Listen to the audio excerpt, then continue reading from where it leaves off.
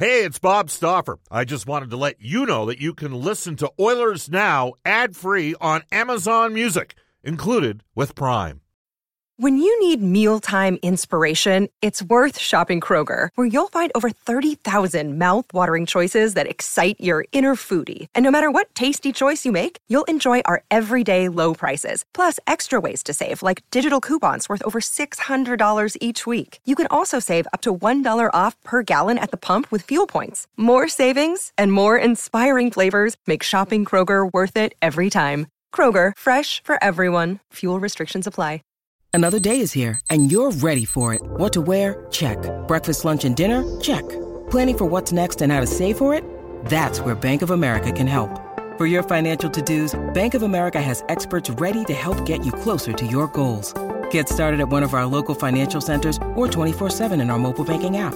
Find a location near you at bankofamerica.com/talktous. What would you like the power to do? Mobile banking requires downloading the app and is only available for select devices. Message and data rates may apply. Bank of America N.A., member FDIC. Portions of the Oilers Now podcast are brought to you by ProAmSports.ca. 6:30 CHED and the Edmonton Oilers Hockey Club present the show that is everything Oilers. Oilers Now with Bob Stauffer. Brought to you by Digitex. Office supplies at huge savings? Yeah, Digitex does that. Digitex.ca on Oilers Radio. 6:30 CHED. All right, it's 1:06 in Edmonton. Second hour of Oilers Now brought to you by Digitex. Digitex has our office printer and supply needs covered here at CHED. They do it all and could be doing it for you right now. Some guests on Oilers Now receive gift certificates from Japanese Village. 3 locations, downtown, south side, and on the north side. You can call on our River Cree Resort and Casino hotline, brought to you by 780-496-0063. They have Blood, Sweat, and Tears featuring Bo Bice on June 29th. All right, we head out to the NHL Network and we bring aboard Brian Lawton here, former NHL player, GM, and agent. He's one of the most dialed-in media guys out there today. Brian, welcome back to Oilers Now. How are things going? Everything's going fantastic. Thank you. Just getting ready for the NHL draft. Yes, and you guys cover rounds 2 and on, so you have the fun job over there at the NHL Network covering all those late-round picks. Yeah, we do. We cover the first day. We do a pre- and post-show to the draft. And then, of course, on the second day, that's when we really earn our money, covering, the remaining of the players drafted in rounds 2 through 7. It's always an interesting time. Thankfully, the NHL has really sped up that process for the last few years. Yeah, no kidding. Yeah, and that's when the scouts make their money as well, not just the media guys, when they nail some of those late-round picks. So it should be a lot of fun. Maybe we'll talk about the draft a little bit later. But the big story out of Edmonton right now, Brian, is this Milan Lucic situation. We haven't heard from Jerry Johansson, his agent. We haven't heard from Lucic or Peter Chiarelli on this matter. But there seems to be some smoke here that maybe both sides are open to exploring a deal. And all kinds of rumors are out there. But I wanted to ask you this. If you were trading Milan Lucic, if you were in Peter Chiarelli's boots right now, is there a deal out there, a certain scenario that would maybe make sense for a trade? I think more than anything in this particular case, although it's a nice thought by the Edmonton Oilers to maybe try to relieve themselves of their third highest paid forward, that hasn't really given them the type of production, certainly last year, that they hoped for. 34 points. They're expecting more for that signing out of Lucic, but it didn't happen. So then you get pushed into positions like this. The 50 points the year before, just for the record, that was fine. That's what you expect from Milan Lucic. But last season was a bit of a disappointment for him and for the club. Those things generally go together. So the concept that somebody else is going to jump in on a guy that's 30 years old, skating is known as his problem, and he's got 5 years left on a deal at $6 million, is a really big long shot in terms of finding somebody that would maybe take him without returning their problem back to you. And that's where I would be looking if I were Peter Chiarelli.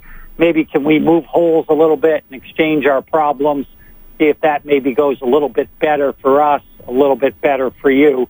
And one possible scenario that I wouldn't say making up, but I look at what teams maybe could use certain things, and it seemed like the Chicago Blackhawks would like to be maybe just a little bit heavier. Some of the things they lost when Brian Bicknell left. They might be a team that maybe would take a look at their own roster and say, hey, we've got a guy in Brent Seabrook. He's got 6 years left. He's 33 years old. He's making more money than Lucic. Those are the types of places I think that Edmonton has to look if they want to try to consummate a deal. Wow, yeah, that's interesting. Of course, others need some help on the blue line, but they also need help on the wings.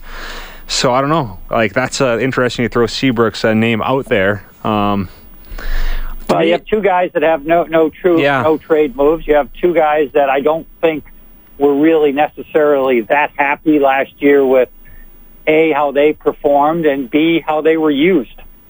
So this is where a general manager like Peter Chiarelli really earns his money. This is where he's got to dig deep. He's got to be on the phone. He's got to grind it out. He's got to try to figure out, how can I somehow make this deal and get better doing it? Yes, he needs help on the wing, but he also needs help on D, and I would say that's even more of a priority, in my opinion, than on the wing for the Edmonton Oilers. Yeah, to me, I think if you're going to take a bad contract back, that might make more sense, or maybe it's a little bit less term, or maybe a little bit less money on the contract, that maybe you would look at doing something. But then we're hearing stuff like, okay, let's sweeten the pot if you're Peter Chiarelli and throw in a guy like Puljujärvi, or the 10th overall pick, to get rid of the contract. Of course, you get a better player, but then you're also trading a really good asset. So that, to me, that's where it gets a little bit crazy, and I agree with you. I'd rather be looking at maybe taking back one of those contracts and not sweetening the pot in a deal.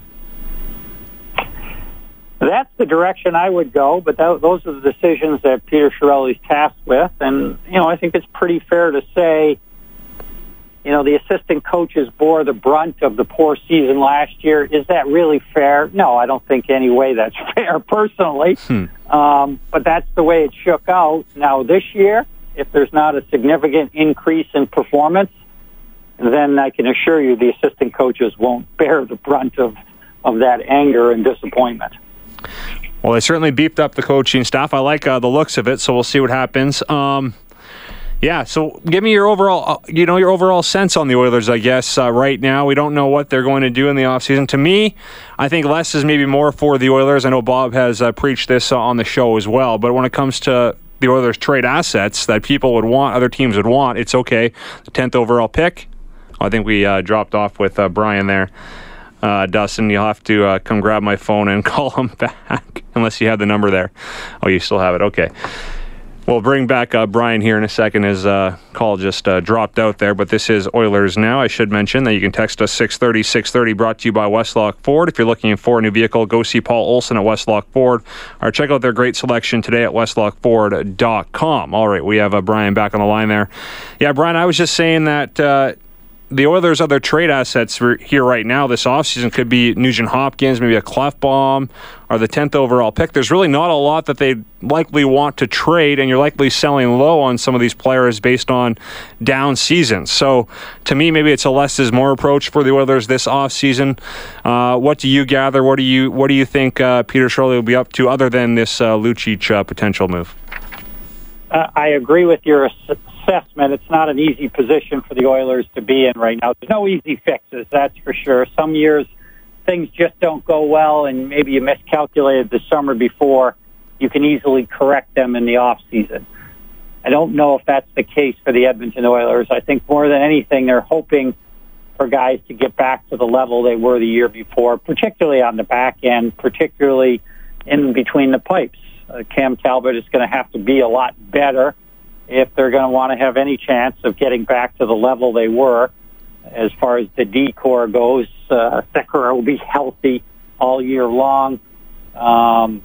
Same can be said, I guess, of Klefbom. Hopefully Adam Larson can get back to the level he was at, and if they could just somehow find a way to continue to get growth from Darnell Nurse, Matthew Benning, continue to use Chris Russell, that's probably the most logical path, and it's probably the most likely path for the Edmonton Oilers. They're going to try to make more tweaks, I think, at the end of the day, even though their appetite is probably a little bit bigger than their stomach will be able to handle this summer. Yeah, that's fair. Of course, the pressure is on when you have Connor McDavid to win, so I think they'll need to get back to the playoffs for some jobs to stay safe around here, but we'll see what happens moving forward. Over in Ottawa, Brian, right now. It's really interesting. I don't really want to speculate on this whole off-the-ice issue with Hoffman and Karlsson. I'm sure maybe you can maybe add some context to that if you've heard anything. But in terms of how this affects the team on the ice moving forward, there is a lot going on there in Ottawa, and it's hard to believe a year ago they were an overtime away from going to the Stanley Cup final. So it's crazy. But how do you think everything's going to shake down eventually here in Ottawa? I mean, it would be tough to be in Pierre Dorion's shoes right now. Yeah, it really would be. Everything and anything that you can think of has been thrown at the Ottawa Senators. Some of it self-induced. Certainly not this situation, though. This one is just crazy. I can tell you I've been in contact with a couple of the different parties involved in this, and there's really three. And as near as I can tell, and it's always opinion, there's always a couple sides to every story. I don't think the full story is out there yet as to what's transpired. I have no doubt that in the end, this is one of those deals where the truth will come out. And I think that Mike Hoffman will certainly not end up looking like the bad guy in this between him and his fiancée. A conjecture from doing a little bit of research. We'll see what happens in the end. Short term, there's no doubt in my mind that Hoffman is a valuable player in the National Hockey League. We wouldn't have to look far from this phone call to see a team that would certainly be interested in getting him in the Edmonton Oilers. And I'm not saying that they are, but I know for a fact there's many other teams that are. So I expect that situation to really be worked out pretty quickly here. It's been accelerated by this news. That's unfortunate for Ottawa because I don't think that helps their position at all. Yeah, that's interesting. I guess what happens with Erik Karlsson then? That's a really interesting point of this because I believe in the end that Erik Karlsson will not be back in Ottawa, that he will also be traded. So that's the task that Pierre Dorion's got to deal with. First off, I would say Mike Hoffman goes. Second off, I would say if and when the offer is right, Erik Karlsson is dealt as well. Yeah. And they need to, of course, move next year's pick to Colorado as part of that Duchesne deal as well. So if they move all these pieces, they might be worse next season than they were this season. So, wow, it's interesting to see how this all plays out. Free agency around the corner as well here, Brian. And I guess it would be a top-heavy class with the likes of Tavares, Karlsson, Kovalchuk in the mix, and then after it drops off pretty quickly after you get through the top names there. But the biggest name, I guess, is John Tavares. You have Lou Lamoriello now on the island trying to keep him there. What's your sense on that? Do you think in the end Tavares stays with the Islanders, or does he move on? Well, there's no doubt Lou Lamoriello is going to do everything he can to keep him. There's all kinds of theories out there, one of them being that John Tavares is going to re-sign with the New York Islanders. He's just waiting for the new cap to be announced, which should be out very shortly, and then he'll be able to sign, in theory, for a higher amount. That certainly is one theory. I don't necessarily think that happens. I think John Tavares, having spent a lot of time with John, we thought we might have an opportunity when I was the general manager in Tampa to draft John. The choices were between John Tavares, Victor Hedman, and Matt Duchesne. We spent quite a bit of time with all these kids, and I can tell you that John Tavares is a very thoughtful, professional young man that's going to take his time and make a decision. And my guess is that his decision is going to be not to return to Long Island. So I'm going to watch that one with fascination as it unfolds. Karlsson with Washington. We're hearing that Ekman Larsson, 8 years, $8.25 to stay with Arizona. So how does that affect the market here for Karlsson as a UFA? Well, it's dream news for John Karlsson. It's really unfortunate for the Washington Capitals. I don't think anybody was expecting that type of a number to come out for Oliver Ekman Larsson, if it is in fact true. Of course, Oliver Ekman Larsson can't execute that contract now until July 1st, but he certainly can agree to it verbally, and those are the types of things that a guy like Brian McClellan probably wouldn't hesitate to pick up the phone and call Arizona and call John Chayka and see if that is in fact certainly within the range or true. that really makes it difficult for the Capitals to re-sign John. The good news for the Capitals is that Karlsson's wife is from Maryland, and he may be able to give a little town discount. They're coming off an incredible year. It's not a dead issue for the Capitals, but it's certainly got a lot more difficult with the news breaking that Oliver Ekman-Larsson may have agreed to a new 8-year contract. And I guess the other wild card in free agency is Ilya Kovalchuk. Just before I let you go, Brian, he said he wants to come back and join a winner. Will he end up, joining one of the top teams? Or I don't know what the interest level is right now in Kovalchuk. It sounded like he wanted to stay out east, but then he was out west, touring some of the Pacific Division teams. So where do you think he ends up? I think the winner comment is true, but I don't think it's maybe as big a percentage of the equation as you might think. I think his wife will have a lot of say in where he goes. His history in the past, was it looking at a team like L.A.? Is L.A. considered a Stanley Cup contender right now? They certainly made the playoffs last year. Vegas dispatched of them pretty handily. I spoke to a number of players on the Kings. I know that they did not feel that was a fluke that they lost to Vegas. So I don't know if I would put them in that category, but that's a team that I've got circled as a possible destination for Kovalchuk. For me, if I were running the Kings, as Rob Blake is, I would certainly have interest in having Kovalchuk on your team. It's a weakness for them, but it wouldn't be a long deal.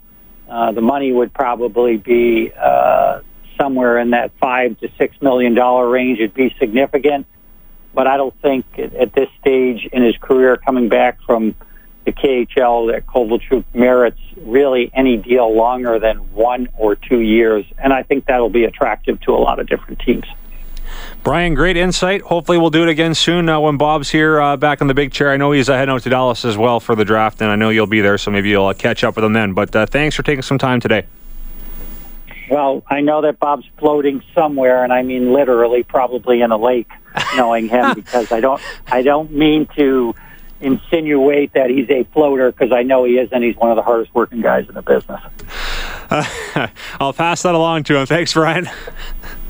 My pleasure. Thank you. That's Brian Lawton, NHL Network, former NHL player, GM, and agent. Friend of the show. Love catching up with Brian. Great insight there. All right, it's 1:22 in Edmonton. We'll take a time out for, to catch up on some commercials here. And then when we come back, we'll get to a few text messages. We'll set the Eskimos season opener as well later in the show with Morley Scott out in Winnipeg. That's all ahead, but first, a timeout.